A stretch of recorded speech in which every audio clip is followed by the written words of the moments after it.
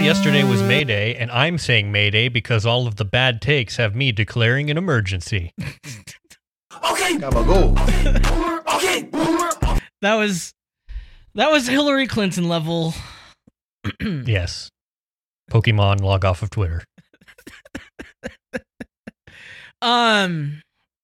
Speaking of logging off, I understand you're engaging in some self-care, as it were. doing all kinds of self-care. I'm really getting out there and getting some vitamin D. Mm-hmm. From the son of my manager. Mm. I'm out in the garden. I'm tending my garden.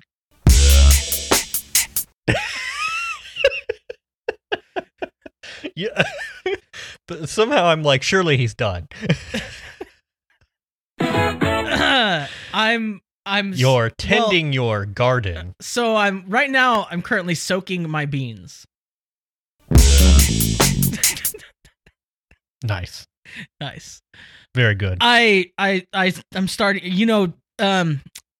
if you guys follow me on the Instagram, you should. I'm at Aaron LM Goodwin. I'm like that everywhere. You can see that I'm doing a lot of gardening. I've set up some raised wicking beds, which should be neat, and I'm getting ready to plant. I have some seedlings and stuff, and I'm a little late. I'm like off schedule, but I've never had good luck with like directly sowing my beans or just sticking my beans into the ground. Mm-hmm. So I'm going to germinate them. I'm soaking them in water, hoping that they'll germinate, and then I can put them in. So I'll hopefully have some better success. We'll see. But that's literally what I was doing right before I got on this microphone. What have you been up to? Well, good. Well, I have been, in quarantine, one has little to do sort of, outside of being at home. So I've been setting myself up with like hobby projects and side projects. But now I've done it too much, and now I've added stress to my life instead of removing it. Yeah. Because now I have too many things, and when I am done with work for the day and I think, what should I do this evening? I'm like, oh, I have all these things that I have yet to finish, and they weigh upon me with a heavy weight, and I do not like it. I keep scheduling all of these, I keep like signing up for like Zoom calls and live streams and things. Yeah. And it's not great. I need to chill out a little bit, I think. Yeah. It's good. I mean, yeah, I need to remember to like, would I be doing this during normal times?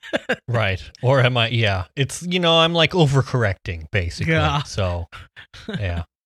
Yeah. Like today already I've replaced the fans in one of my computers and also soldered a thing. So like, but the thing is, that's probably enough things to do today, like productively, quote unquote, and yet I still am going to feel like I've wasted today.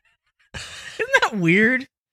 I love my brain. It's great. It's been causing me lots of trouble lately. I still haven't adjusted to the fact that, like, weekend isn't the only time I can do some things. Yeah, that is a little weird for me, too, because sometimes I'll be like, well, like, it'll be the middle of the day on, like, a Wednesday, and I'm like, I could go do such and so thing, and it's like, well, I'm supposed to be working right now. And like, I'm supposed to be working right now. Like here's the thing that you need to tell. Who even cares if I go for a walk for 20 minutes? Well, does any part of your job entail thinking about something for 20 minutes? Sometimes. Yeah. Yeah. Say yes. Yeah. So yes. You have to think I'm not for your sure job. where you're going with this. You have to like problem solve for your job. You don't have to do that sitting at your desk. Like this you is can true, get up and go for a walk, or you can do the dishes, or like that's what I tell myself. I'm going to go contemplate this bug outside. I bet it helps. I bet it actually does. Like it does. Yes, but for some reason I have some sort of psychosis where I'm like, if I'm not sitting at the computer for all 8 hours, then I might get in trouble somehow. It's the effective workism, you know what I mean? Like, yeah, right. Learned helplessness of workism. Yeah, it totally is. Like, I already am eating from the trash can all the time. Yeah. So gotta switch it up. Speaking of trash can, what's this fair and equal Michigan thing you have here? Oh, this is the opposite of a trash can. Oh, this is a call to action. Hey. Yes. So there is an effort currently going on in the state of Michigan to amend the state's Civil Rights Act to prohibit discrimination based on sexual orientation or gender identity. And they were collecting signatures, and they were doing that physically because that's typically the way one has to do those things. But lately, that's not how you do those things. So the petition has moved online, and you can sign it if you are a registered voter in Michigan at the website fairandequalmichigan.com. It takes like 2 minutes. It does require DocuSign, which is slightly weird, but it's very easy to do. You can sign the petition to put this, basically signing the petition. If they get, I think they need like 340,000 signatures. They have 150,000 last that I checked. So they're pretty decently on the way there. I like it. But this would amend the State Civil Rights Act. If all the petitions go through, it gets sent to the legislature, which either has to enact it or put it on the ballot as a referendum. So that's the goal, I guess. I don't know, because our legislature is Republican controlled, if they will just enact it or if they'll put it on the ballot as a referendum, and it'll probably get passed anyway, because I doubt this sort of thing would get voted down in this day and age. But that's the goal anyway. So if you're a registered voter in Michigan, go sign the petition. If you don't, I will find you. He will track you down, unfortunately or fortunately. Yeah. I'm not going to say what I'll do, but I will find you. But trash can things, one thing that I've been getting, I don't know if you've been getting this, but I've been getting a lot of Instagram ads for cloth face masks. And specifically, like, bougie cloth face masks. Like Louis Vuitton? They all talk about, well, not quite, but it's like, it's like all of the, it's like the, like, these would be advertised to you on a podcast or something, right? It's like the Brooklyn of, like, face masks, where it's like our face mask isn't just a face mask. It has, special fabric, and we put thoughtful details into the ear loops and all that stuff. We wanted to make the best face mask, and we're possible, charging $25 for one face mask. We were tired of buying bad face masks, so we bought the face mask factory. Exactly. What's the sink and bounce on this face mask? Mm-hmm. Yeah, and I'm just like, oh no, you're just you made a bunch of face masks for very cheap, because they're not particularly difficult to make. Yeah. They're probably like 50 cents each, and then you're turning around and charging like $20 per face mask. It's like, I see the grift that's happening here. I only have an face mask. I ordered some, and then they didn't ship like at all, and I didn't think that they were going to ship, so then I ordered some more, and now both have shipped. So now I'm going to be spoiled for face masks. Which I suppose is better than the alternative. But, I need to get some more, because otherwise I just use a bandana, and then people start look at you funny. It's very weird. Like, I can't imagine being like a brown or black person. Yeah, well, did you see we don't have this on the list, but did you see the thing that was going around Twitter today of like this poster that some city somewhere was encouraging people to put up that was like, when you enter our establishment, please dip your face mask so that we know you're not here to do crimes. It's so, like, no, I'm not going to do that. That's not how this works. Ugh. Just momentarily remove your face mask and completely render the whole point of it useless. Well, so that we know that you're not here to do crimes. Instead, we're not going to assume that of you, because that would be too much. We're not going to start by assuming you're not a criminal. We're going to start by assuming you're a criminal until you show us, you smile at us. That's most important. Your life doesn't matter. Yeah. The thing, the you should smile more of face masks. I forgot to put this in the notes, so I've just moved it down. I hope you see it. Oh, please. I love this. But I went to Lowe's last. I suddenly care week. much more about face masks than I did 4 months ago.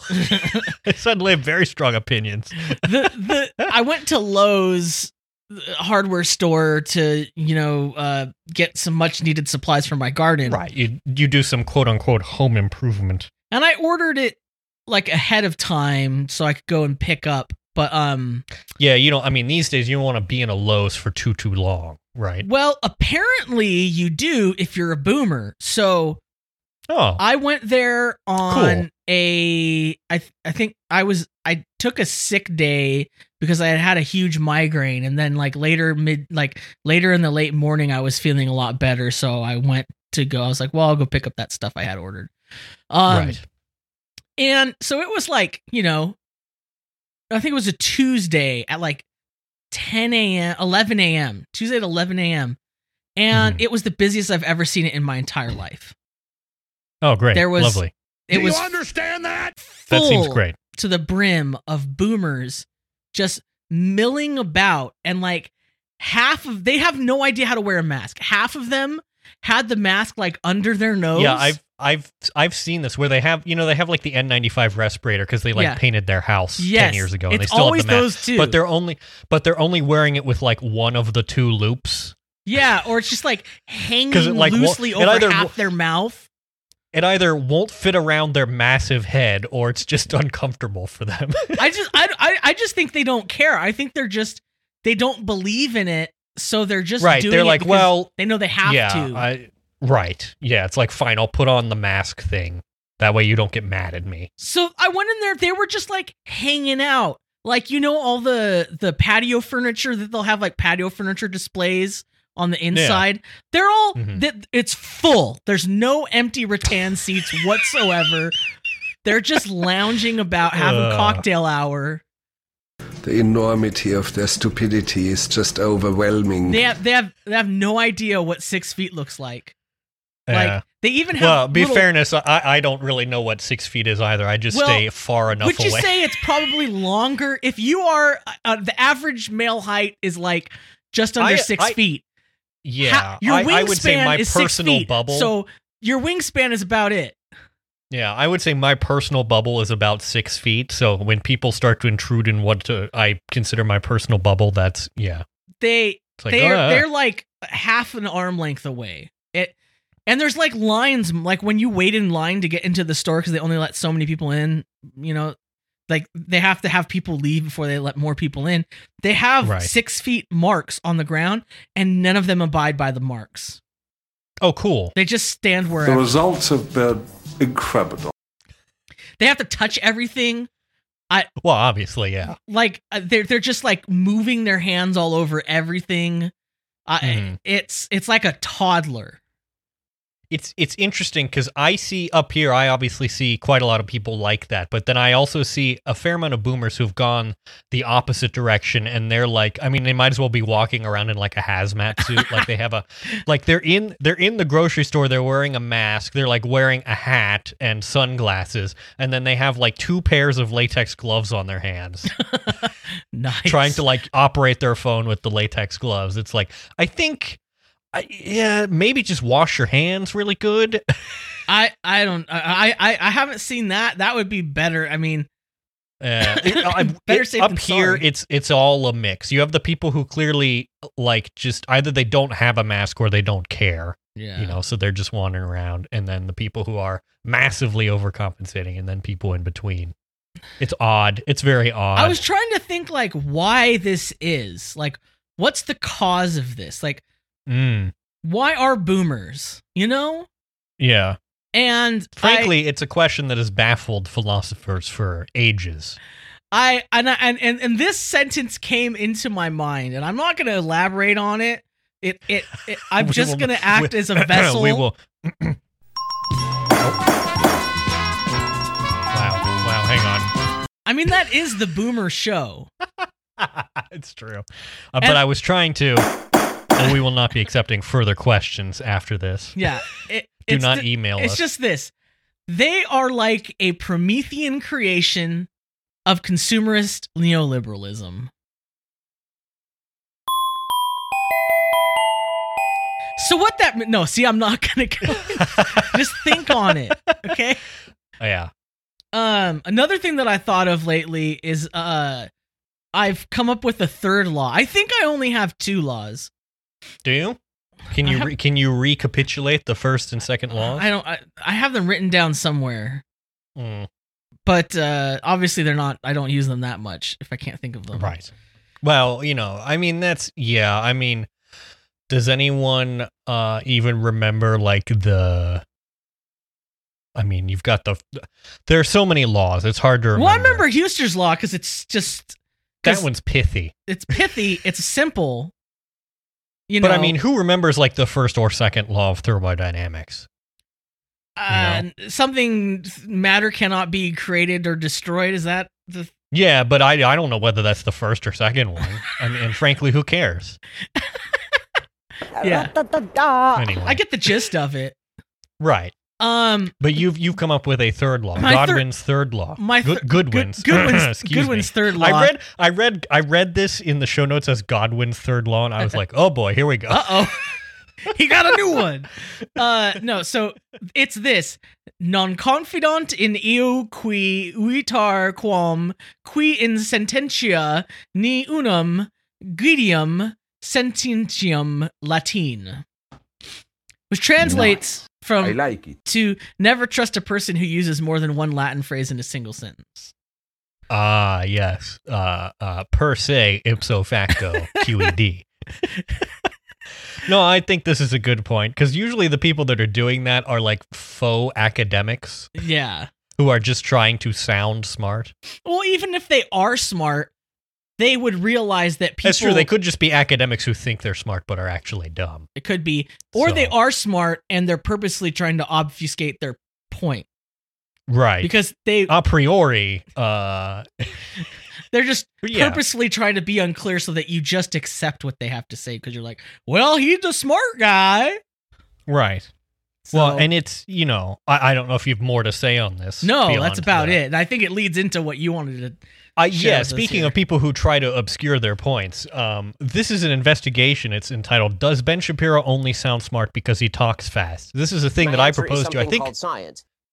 I think I proposed this to you several months ago, and now I've finally gotten around to actually like producing the requisite sound clips. But well, so you started off with the hypothesis.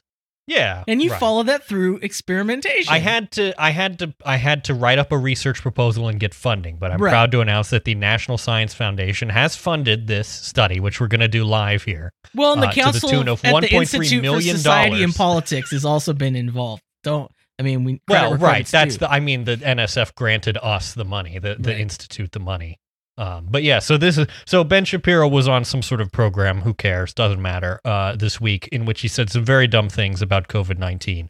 And I thought this was a very good clip because he talks very fast in it. So what we're going to do is we're going to listen to the clip at normal speed, and then I've slowed it down 20%. We're going to see what we think. Okay. So here's the original. To say the obvious truth, which is that we're all making actuarial deductions about what are the costs in terms of how many human lives, how many years of life, because that is an actual issue in actuarial tables, right? If somebody who is 81 dies of COVID-19, that is not the same thing as somebody who is 30 dying of COVID-19. I mean, if this were killing children, everyone would be in for lockdown forever. That's the reality, right? If a bunch of 5-year-olds were dying of COVID-19 and people were saying get back to work, I'd be like, nope, I'm not letting my 5-year-old die. If grandma dies in a nursing home at age 81, that's tragic and it's terrible. Also, the life expectancy in the United States is 80. So that is not the same. Okay, and then I've slowed this down 20%. Nobody just wants to say the obvious truth, which is that we're all making actuarial deductions about what are the costs in terms of how many human lives, how many years of life, because that is an actual issue in actuarial tables, right? If somebody who is 81 dies of COVID-19, that is not the same thing as somebody who is 30 dying of COVID-19. I mean, if this were killing children, everyone would be in for lockdown forever. That's the reality, right? If a bunch of 5-year-olds were dying of COVID-19 and people were saying get back to work, everybody would be like, nope, I'm not letting my 5-year-old die. If grandma dies in a nursing home at age 81, that's tragic and it's terrible. Also, life expectancy in the United States is 80. So that is not the same thing. What do you think? We got him. I think there is, when I listen to the normal speed thing, he talks so fast, it is kind of hard to, piece apart what he's saying. But when you slow it down, you realize that he just is, like any other right-wing radio chud. Like he sounds kind of like Rush Limbaugh, and his opinions are just as bad. They're just obscure to you because he talks very fast. And he doesn't just talk very fast in a like a very long sentence. He does these little blah, blah, blah, blah, blah.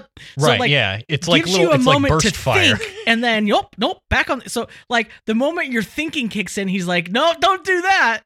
Yeah, right. He gives you a moment to be like, now wait a minute, and then he distracts you again. But when you slow it down, you're like, wait a minute, this guy's full of crap. And he sounds a little bit like Keith Olbermann to me, which is, I don't know, maybe that's the discovery here. Perhaps Ben Shapiro is Keith Olbermann. Maybe we need a follow-up study. Wow. Is he? Wow. Keith Truthers is what we've become. We're going to be like the Paul is dead people, but for like Ben Shapiro is Keith Olbermann. Is actually Keith Olbermann sped up. Okay, now I'm going to have to find... Now we got to do a study on that. We're going to have to get Keith Olbermann clips and speed them up. I'm so excited to get clips from Keith Olbermann's show in like 2016 and 17 where he was like doing the whole resistance guy thing. It's going to be hard with all the echo. Yeah.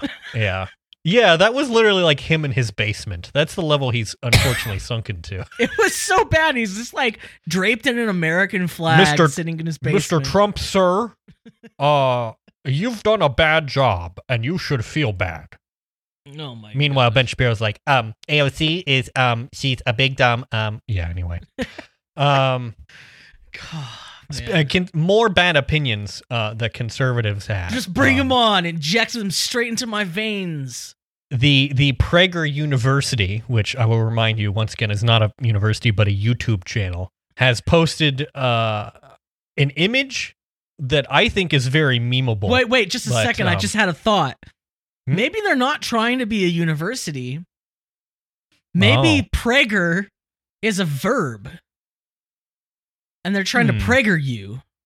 Oh, I don't like that. They're trying to inseminate your mind. No, I don't. With conservatism. No. Oh, well, maybe. I don't like it, though. You were banned from the... Yeah, anyway. It's just a picture of Dennis Prager sitting in his overstuffed leather chair. Mm-hmm. And it says, "The lockdown is the greatest mistake in the history of humanity." Of course, the thing is, it's very editable. You could very easily Photoshop this text to say anything else, which I hope people will do. Yeah. Also, it's a very dumb sentiment. I don't know why they tweeted this. Oh, someone did Photoshop it. What Lovely. did they put? It's a little gross. Well, I mean, I'm the guy who just talked about Prager you. They want to Prager you. It's the picture, but it says, "Sometimes when I go poop and the paper rips, I lick my fingers to see if there is poop on them." Oh, that's pretty good. Whomst amongst us? Yeah, they pronounced that the lockdown is the greatest mistake in the history of humanity, and people replied to them and said, what are you talking about? And they said, you've confused the greatest evil and the greatest mistake, and they're different. For those who confuse mistake with evil, Dennis said over and over on his radio show that the worldwide lockdown is not an evil, it is a mistake. They are not synonyms, which is a very like, no, you're wrong. No, listen, you misunderstood our bad tweet. Yeah. No, it's very dumb because, they violated it's not a mistake. Huster's law. Yeah. There's just been rampant violations of Huster's law lately I issued a tweet attempting to crack down on it. To be honest, I mean, everyone doing this is taking their life into their own hands. You do it at your own risk. Inshallah, they will survive it. You will suffer the consequences, fortunately or unfortunately. Yeah. So a promised discussion that I said that we're going to talk about the brothers Stater. Peace be upon them. Yeah. Stater Brothers is a amazing grocery chain in Southern California. Mm-hmm. I need to. Oh, you know what I need to find? I need to find you. So let's talk about the history. It's basically, one of these like wartime veterans after World War II. Started a market and then it became a grocery chain. Yada yada yada yada. But the cool thing about Stater Brothers, well, I love the aesthetics of Stater Brothers. So, I'm looking at the website. I like the logo even. Well, that's a good logo, but do you see are you looking at the red one? Yes. Do you see the one that has, just do a Google image search for Stater Brothers, and you should see one that's like a blue ribbon. Now that's the one I grew up with. Oh yeah, uh-huh. And then they that did, one's good. It's yeah, a little bit of like a Pabst Blue Ribbon kind of. Yeah, logo. that's like the OG Stater Brothers. And then you should see one that's like red Cooper Black with the ribbon in the middle. And that's it's a little much, but yeah. You know me, I'm a whore for Cooper Black. Yeah, you put that on anything and I'm gonna like it. The thing is, they could have just done the Cooper Black. They didn't have to put the old logo in the new logo. But so there's okay, Stater whatever. Brothers in Stater Brothers. Right. What it says is Stater Bros. Yeah. But they're pretty cool. They're like, they do a lot of local stuff like with their stores. And there's literally nothing unique about them. They are the most basic grocery store. Like, you think of the prototypical American grocery store. That's what it is. But it's like good prices. All like their produce is always like super high quality. And you know what you're getting. And the other thing that I love about them, maybe do a Google image search for Stater Brothers uniforms.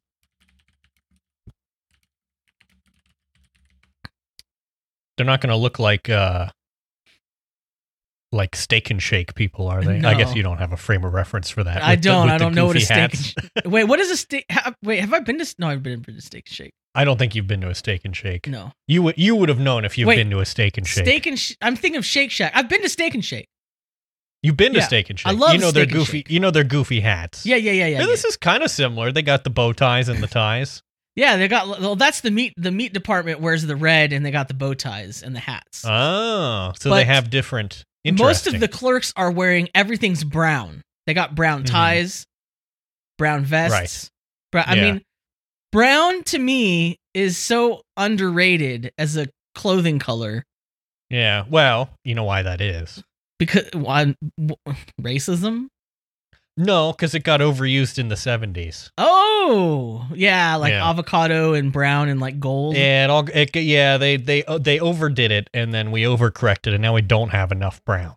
There's not enough brown. There's a shortage of brown. That's a policy position. That's an official position of this podcast, is that there's not enough brown.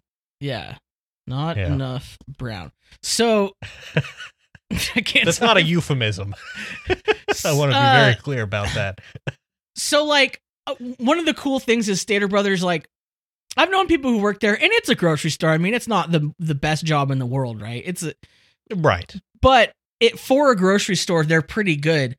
Well, and you say that they are a like basic grocery store, but you know what? Sometimes I'm not in the mood for a bunch of frills. Like, I don't want to deal with like Whole Foods, like quirkiness or Trader Joe's. I just want to get some groceries. You don't want to get, so you don't want to have to dip into a bin for things. Right. Yeah. I just want, it's very good. It's like do one thing well kind of right. thing. Yeah, exactly. So the cool thing is like, there's this quote from I think he's like a labor person. He said, during the devastating 2003 strike lockout that brought Safeways and Vons to their knees, there was like actually a few like a bunch of the grocery store chains at that time. There was like a huge organized strike.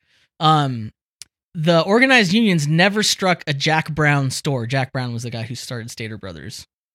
Not the butchers, not the bakers, not the service workers, because the rank and file blue collar could always count on Jack Brown to do the right thing.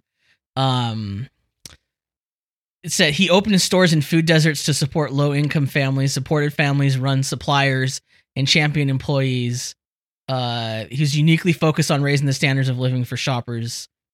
So they treat their employees really well. I mean, it's a boss. It's still a crap situation. You know what I mean? Like, yeah, working for somebody else. But I mean, the standards are low for this kind of industry. But still, it's one of those things that it makes you realize why people in the 50s and 60s were like, okay with capitalism. Right. Because that's sort of like when the capitalists play nice, people are generally like, okay, this is good, like my boss treats me well. Well, and that's the reason that we've come to the point we're currently at as a society is because they got too greedy, to be honest. And it was inevitable. If they had not been so greedy, if they had shared a little bit more of the wealth, we probably would not have gotten to this point. But they can't. So you can't help themselves. They can't not do it. And anyhow, Stater Brothers, one of the recent things they did that was cool was they bumped their workers' hourly rate $2 during the initial lockdown or quarantine. Mm-hmm. So that's $2 extra an hour. Pretty good. Yeah, that's pretty good considering other grocery stores have not done anything close to that. Yeah, or just like not called people in and it's been. Yeah. So speaking of things you can buy at the grocery store, anyhow, Stater Brothers, I love it. It's a very Southern California, so specifically the Inland Empire area thing. Mm. So shout out to fellow Stater Brothers shoppers. Yeah.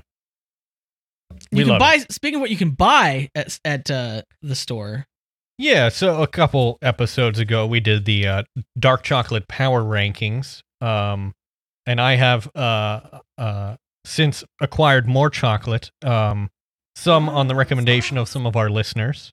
So I have in front of me now. I have 3 separate bars of Lindt chocolate. Ooh. I have the touch of sea salt, the 78% cocoa, and the 85% cocoa, and I'm prepared to render judgment here. Oh, okay. I do have to go and find my previous chocolate power rankings from whatever episode that was. Oh, here we go. Let me just copy these. So you're gonna try these live on air. Well, I have already tried them, but I am going to issue my judgments upon on them live on the air. So previously in first place was the Lindt 72%. I think that's still my favorite. I think that's still the best the best proportion of dark chocolate to me. I think the touch of sea salt comes next. I like the touch of sea salt. That was a very good recommendation. Yeah, you're welcome. I like it a lot. The sea salt, it's like big flakes of sea salt too, so they kind of are crunchy. It's got a little bit of mouth feel, like when that salt hits your tongue and it's like, ooh, what's going on here? Right. Yeah. Yeah, when the moon hits your eye like a big pizza pie.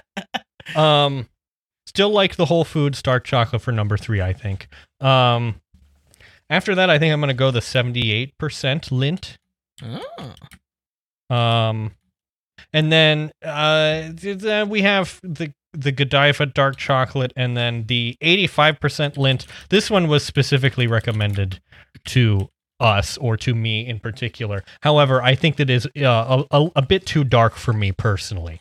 I have one of those in my freezer. I had 2 of them. I still have 1 left over, and I'm not a huge fan of it. It's high quality dark chocolate. I think it's just a little too dark for my tastes personally. I like I think it's 85 or 89. I think it's 85% Green and Blacks is a lot smoother. The problem with the Lindt one is that it's too it's like too chalky on your tongue. Like, yeah, right. That's the thing, is that when you have it, it's so dark and the texture is such that it feels like it's like encompassing your whole mouth. It's like bitterness. it feels like you're trying to like suck on powdered peanut butter or something like it.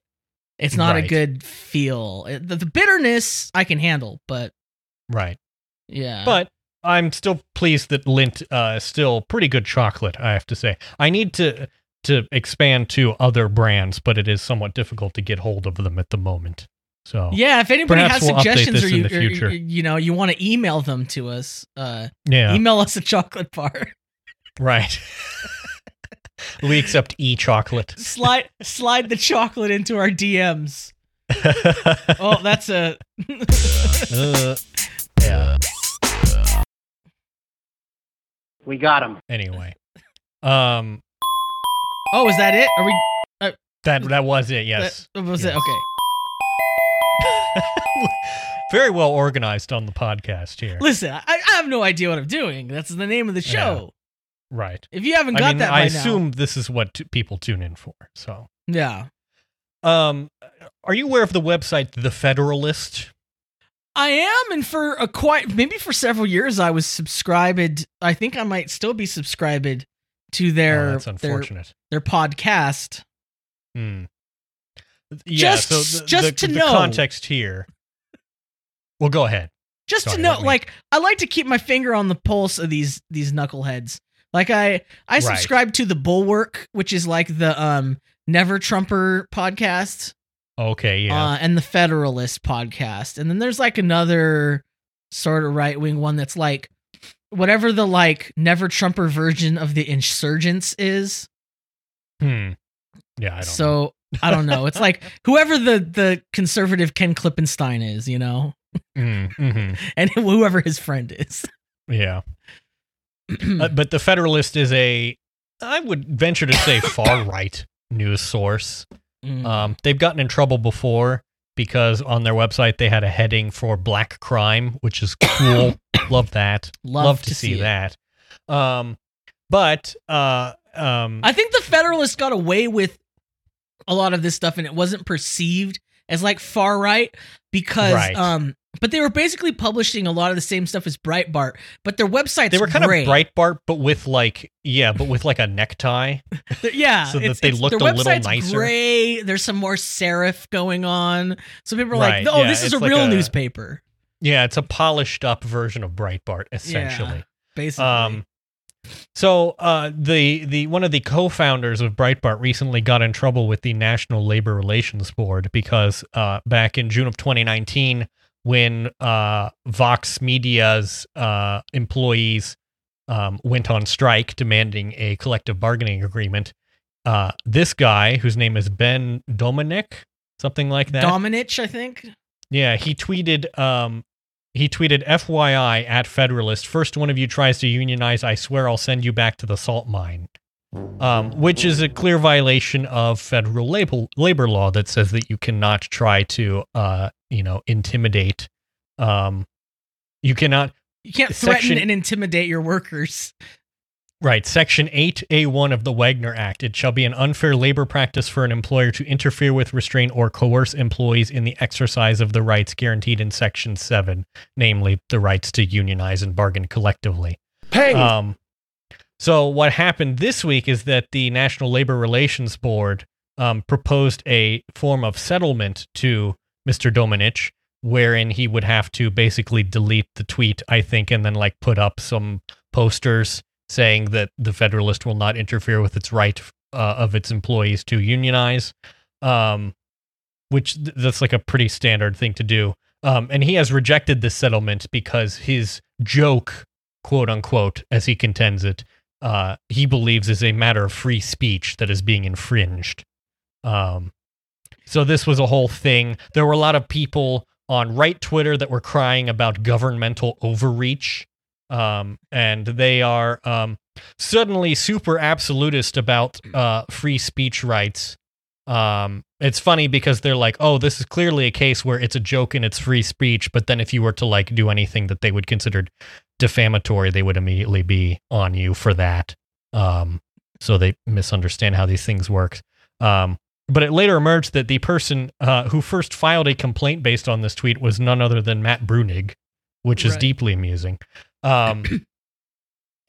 So then people were mad at him, namely one baseball crank. Well, Matt Brunig, he I mean, just for some context, people who don't know who he is. He does not work at the Federalist. Right. But you don't have to work at a place to file a complaint. That's one of the most beautiful things. And I think everyone should know this, that if you witness a labor rights violation by an employer, you do not have to be connected to it in order to file a complaint. You can file a complaint on behalf of the workers of that place. So something to keep in mind. You got people who are looking for hobbies to do in this troubled time. Mm-hmm. You see Jeff Bezos do something, file a complaint. You see some guy in your hometown, some boss doing something crazy, file it. Maybe he'll have to put up a poster. Right.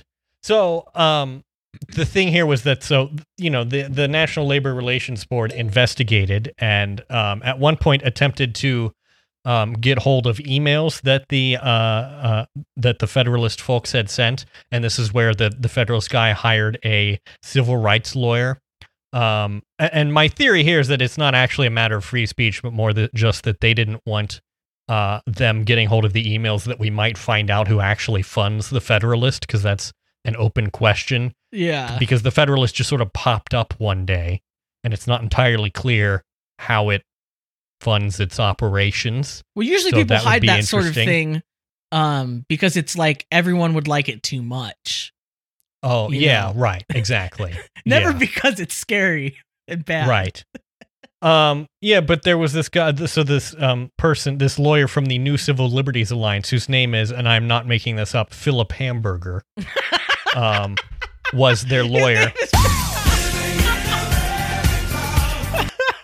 And proceeded to make what are basically a bunch of very bad arguments. Matt Brunig actually recapped this on his website. The backstory here is that the reason that Matt Brunig files these complaints is because out of college he became a lawyer for the National Labor Relations Board, so he knows how these things work. It was particularly funny because he was tweeting at the baseball crank about this, and the baseball crank questioned his credentials, and then someone else posted his resume, and the baseball crank was like, "Oh, huh." And then proceeded to completely forget that and continue to argue with him into the next day. Well, and then what the baseball crank went on to do. He went on to use multiple Latin phrases in all of his tweets, thus triggering Goodwin's third law. Right. So from Matt Brunig's summary here, basically last week an administrative law judge at the NLRB concluded that the Federalist top manager violated the National Labor Relations Act with his tweet. It's an obviously correct decision that is consistent with both statute and NRLB case law. This has been litigated before.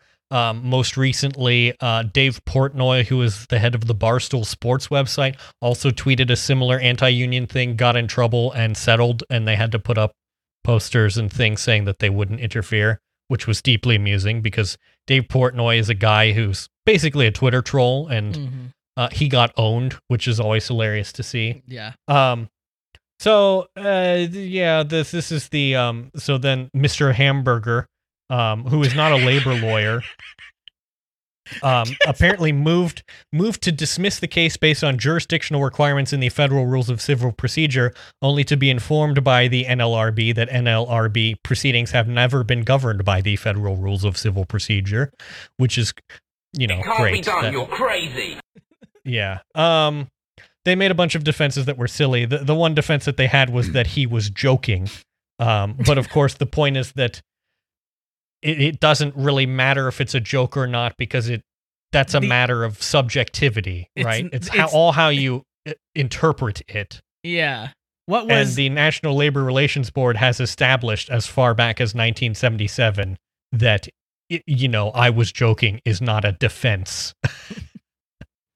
So, yeah. But yeah, now he's managed to play this sort of victim game and engage the right-wing media Twitter sphere into complaining about government overreach and things like It's that. funny because They're you like, know who he's oh, you married guys just to, can't right? take a joke anymore. No, you have to remind me. I know this, but I don't remember. He's married to another person who loves to play the victim. One Megan McCain. Oh, lovely. Great. So they're just Yeah. like a perfect couple. Yeah, meant for it's each like, other. listen, I'm the victim here because I made a joke and now the government is coming down on me Yeah. for my joke. I'm a martyr for getting owned. Yeah, and he tried to say like, oh, something about small business and legal fees and the costs and things like that. And my thing would be, Ben, don't make dumb tweets and you won't get in trouble. Very simple. It's very simple. Extremely easy thing to do. Costs $0 not to send the tweet. Anyway, These people you can't love to ever see it. take responsibility. Well, it's just funny because they're like, oh, hey, I'll make a tweet and it'll be haha funny, but actually, like, I have no intention of ever allowing a union at my company, and this is an oblique way of me saying that without actually saying it. And then they get in trouble and they go, no, wait a minute, you're not allowed to call the mods on me. Oh, I love to see It's it. never my fault. That's the thing. I want it to be clear. It's never my fault. It's always the fault of someone else. Always. Yeah. It's important that everyone remember that. Yes. Speaking of things never being your fault. Did you have more to say? Well, yes. So these are two things that frankly should have been one bullet point. It's never my fault. I love to serenely insulate myself from criticism by deciding that all criticism is a Russian hoax, perhaps. It's either a Russian hoax or it's gaslighting. Those are the two things. So it's never my fault. It's always just bad faith. Yeah. And that's fine. That means I'm perfect then. So this is great. Anyway, continue. So, like a week or two ago, National Public Radio, more like National Poopy Radio, We got him. published a interview with a coffee shop owner who in Harlan County, Kentucky. Mhm. Or wait, is that in Tennessee? In Kentucky? No, it's Kentucky. Harlan, Kentucky, I yeah. don't know why I was saying Tennessee. It was real bad. It was real bad. So, Harlan's like, it's not like a huge place. It's like, one of those I'm pretty sure places- I've driven past it, and that's all I can say for it. It's one of those places that's like an old coal town kind of a thing, So the like, population of Harlan, Kentucky is 1,745 persons. yeah. So, they have a coffee shop Mm-hmm. that's owned by this person who is not from Harlan. They're from like Massachusetts, and they like went to Harvard. Oh, cool. And in order to like buy authenticity, they decided that they would buy a coffee shop in Appalachia. Mhm. So so anyhow, the original article, they were talking about how people are quitting because their unemployment benefits are better than the pay, and how that's a problem, how the government's creating a problem because of that. Yeah, Like all this has stimulus been a is talking actually- point lately. Is it's oh my goodness, hurting- people are making hurting more small on businesses. unemployment than at their jobs. Yeah. And it turns out that that's pretty much baloney. But it also turns out that like people were pretty pissed off. Yeah. And rightly so. I mean, one of the things is there's like a leftist podcast that I enjoy. I'm subscribed to on Patreon called the Trillbillies. Mm-hmm. That talked about this because that's like right in their neck of the woods. Mm-hmm.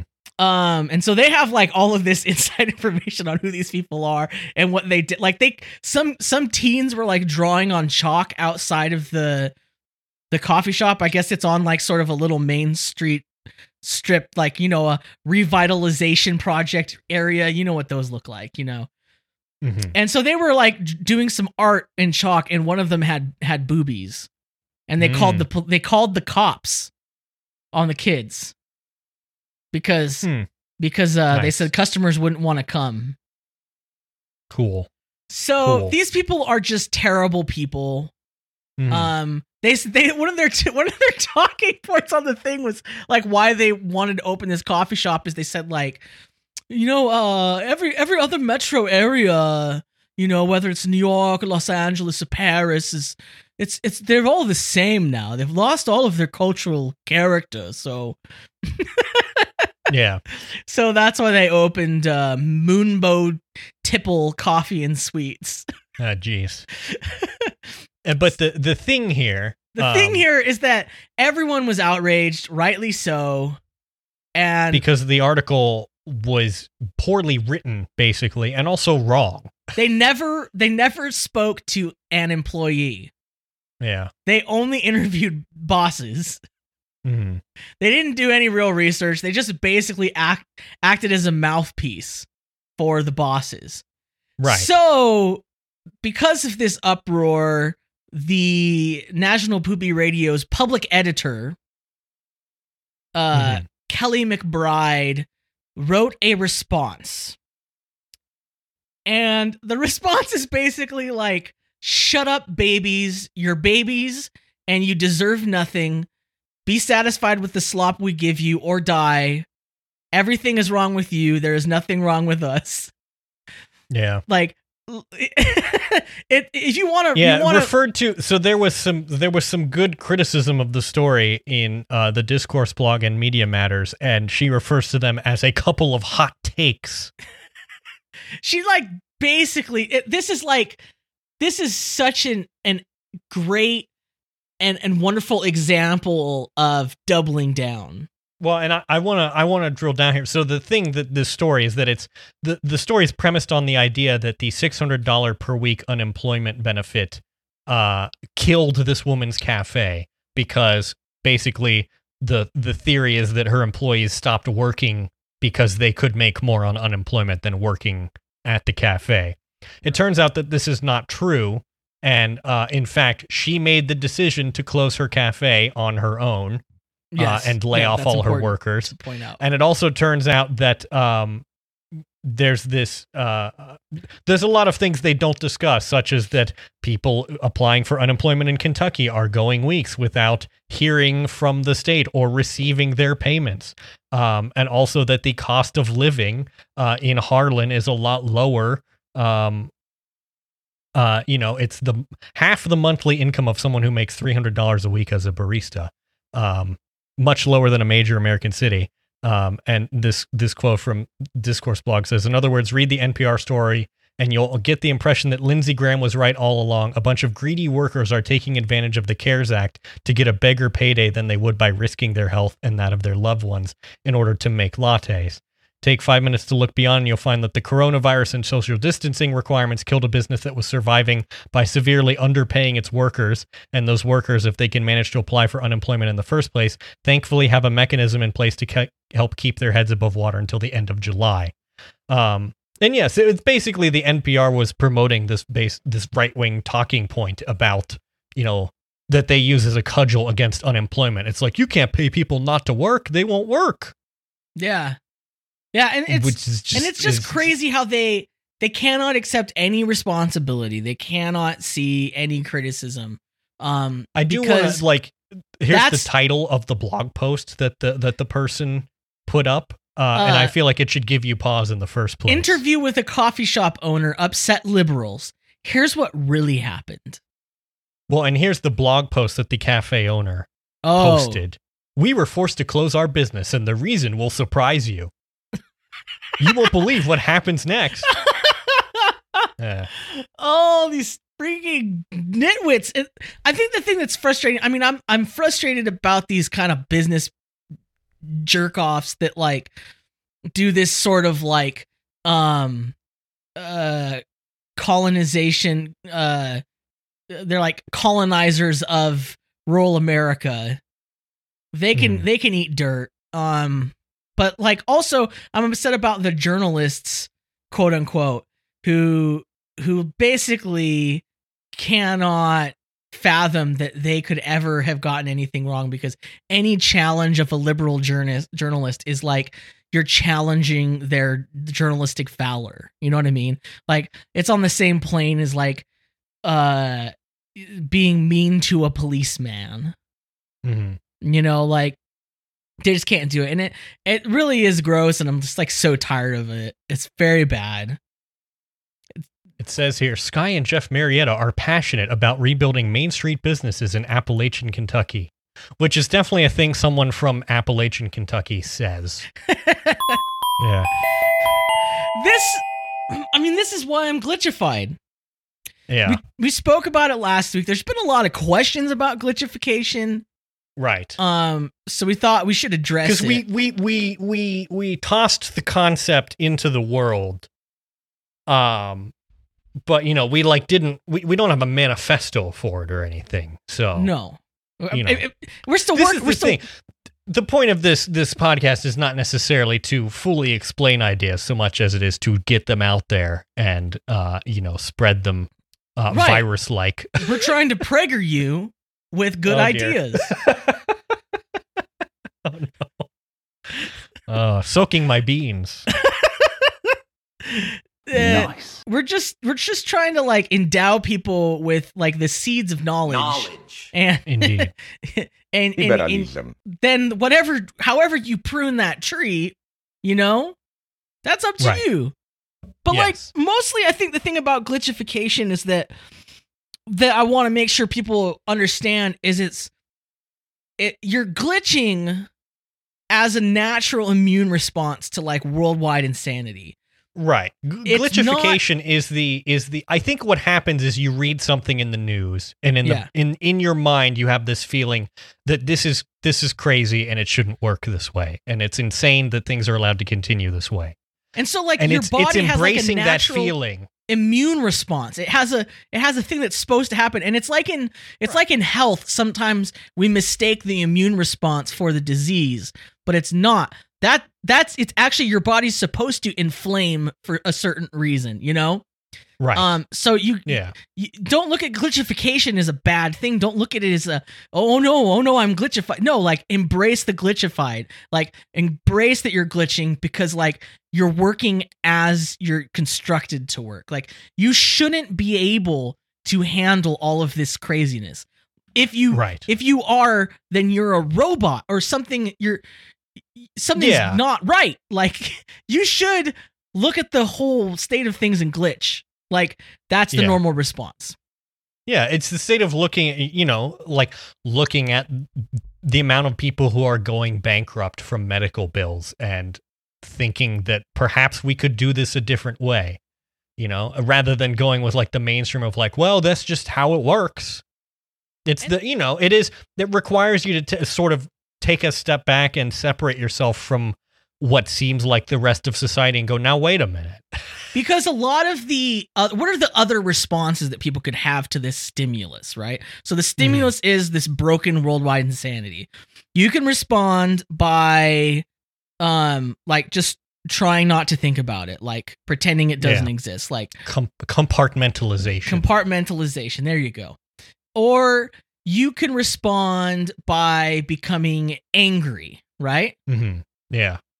And angry it can be productive, but if you can't do anything, if you're stuck in your house on quarantine and there's no like immediately like here's a step I can do, like just being That's the thing. upset and outraged isn't a good response either.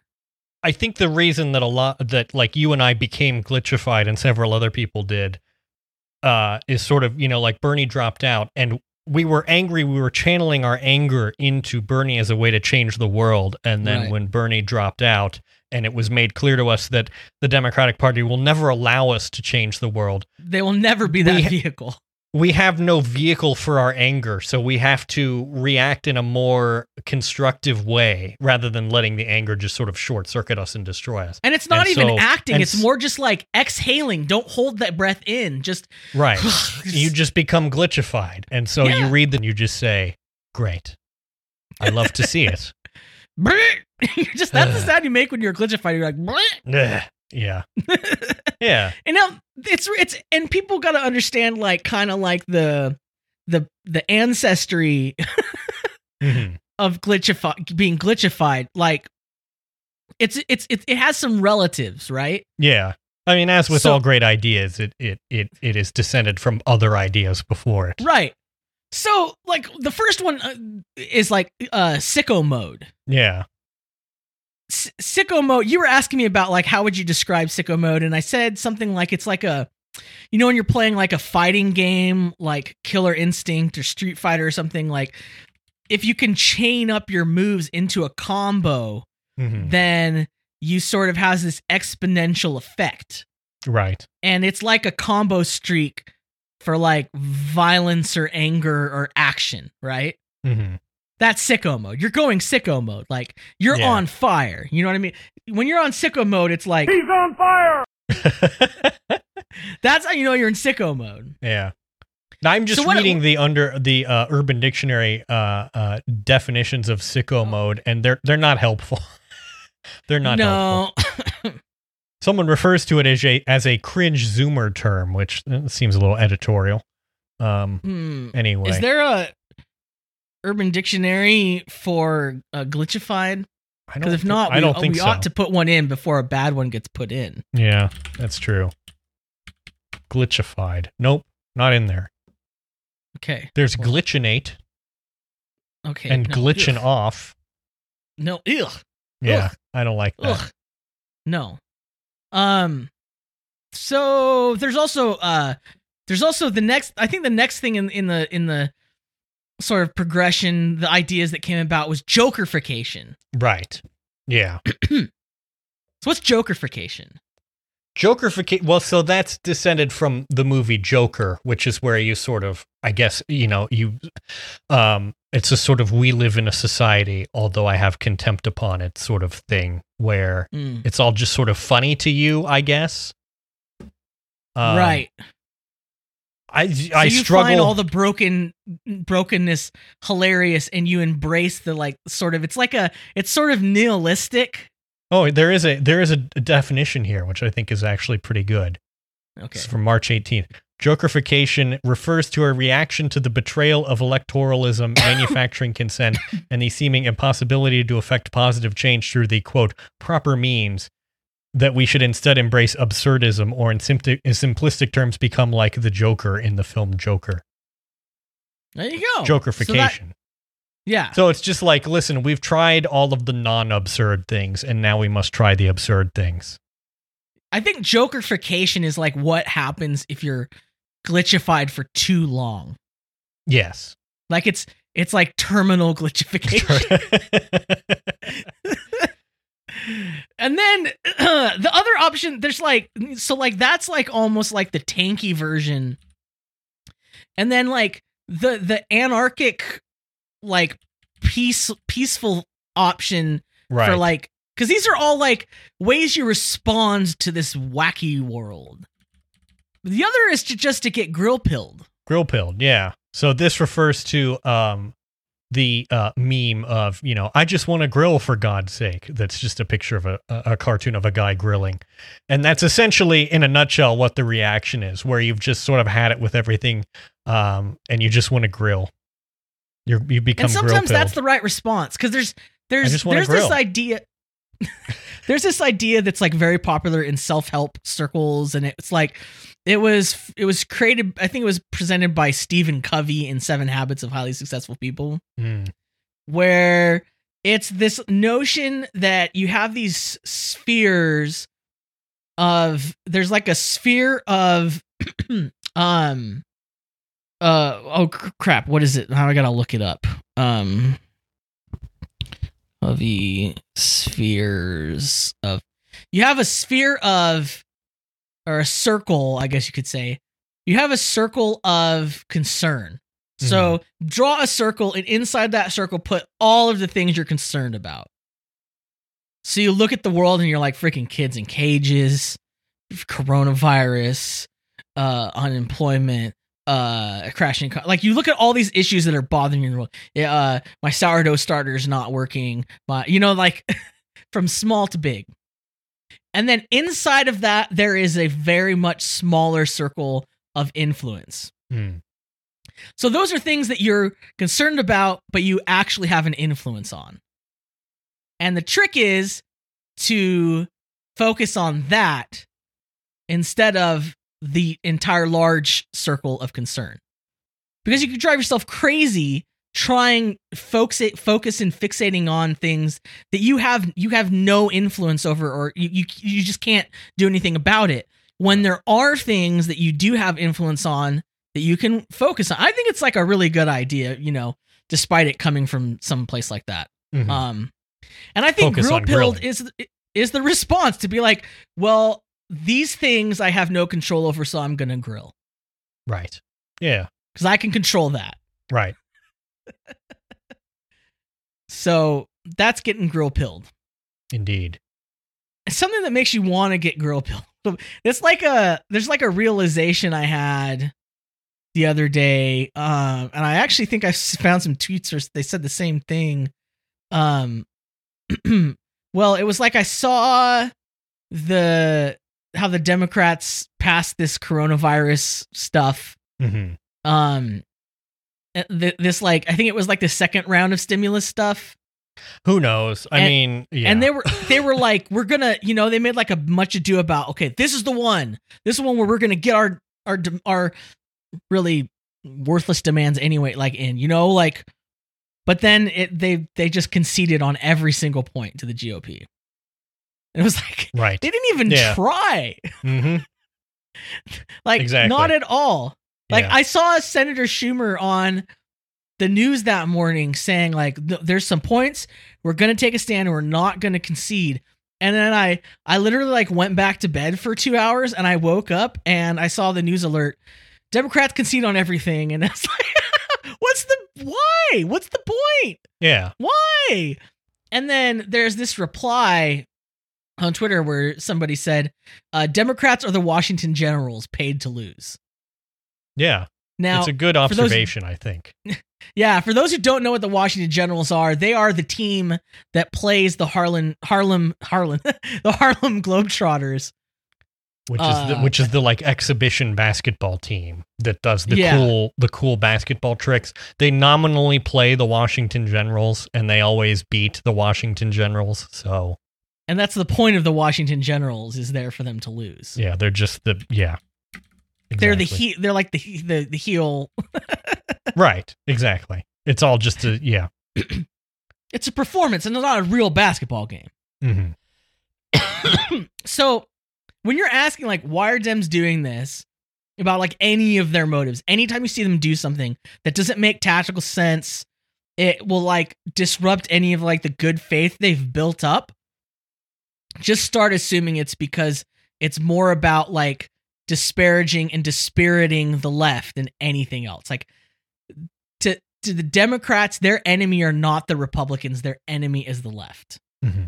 And as soon as that really solidified in my mind, everything made so much more sense. And it allowed me to stop getting so frustrated, by like having expectations that like they would do something. No, they're not. The only thing they're going to do is whatever is going to trigger the left. They're going to make a big show of it and then fall flat on their face at the last moment. And the reason the crazy thing to realize is that why they make the big show is not because they're trying. They're trying to set up disappointment, to dispirit you, to tear you down. That's all it is. It's not that they suck at their job. They're very good at their job of just constantly wrecking you if you invest in them. Yep. It's not an accident. Yeah, it's not an accident. Or they realize that the other thing that you will do is you will it's like an abusive relationship where you will just accept it and start to read into it as, no, this is good actually. Right. Which is what I often mean when I talk about the sort of learned helplessness that a lot of people have with the Democratic Party. Yeah. It's like, well, I guess this is just going to be, we're going to have this guy as our candidate, and this is how it's going to be. I mean, that's how it is, and it's fine, and it's going to be good, like... Can't change it. So, the answer to all that is, like, you either got to, like, embrace being glitchified, accept it. You're beautiful no matter how glitchy you get. Or, just grill. Just go and grill. Just grill. Go and garden. You know what I mean? Like, think about those things. I mean, part of the stuff that I've been doing is like working with the DSA and like trying to get involved there. And it's interesting to like, we're working on trying to figure out like, okay, well, like what can we affect? What can we do? And focus on that. And like, so I'm putting like effort into that, but I'm not trying to like follow all of the politics all day. Cause it's like, it's insane. Yeah. Yeah. I mean, that's the only way I think that you can insulate yourself from being overwhelmed by it is to become glitchified. Because that's the only way, you either have to become glitchified or become grill-pilled or whatever. Otherwise, that's the only way that these things will bounce off of your brain. Otherwise, they'll sink in and they'll get their claws in. The goal is to get a smooth brain. You know what I mean? Like, right. In one way or another. You want this stuff to bounce off. I mean, maybe it's not a smooth brain. Maybe it's like a hard brain. Well, yes. I mean, it's like a bowling ball, very shiny and very tough. Yeah. Yeah. I have no idea what I'm doing. I was not prepared for this. I'm trying and I'm learning. Thank you for your patience. There's so many mistakes I have already made, but I'm working to be better day by day. And I think I'm gonna make it, but for now I'll say I have no idea what I'm doing.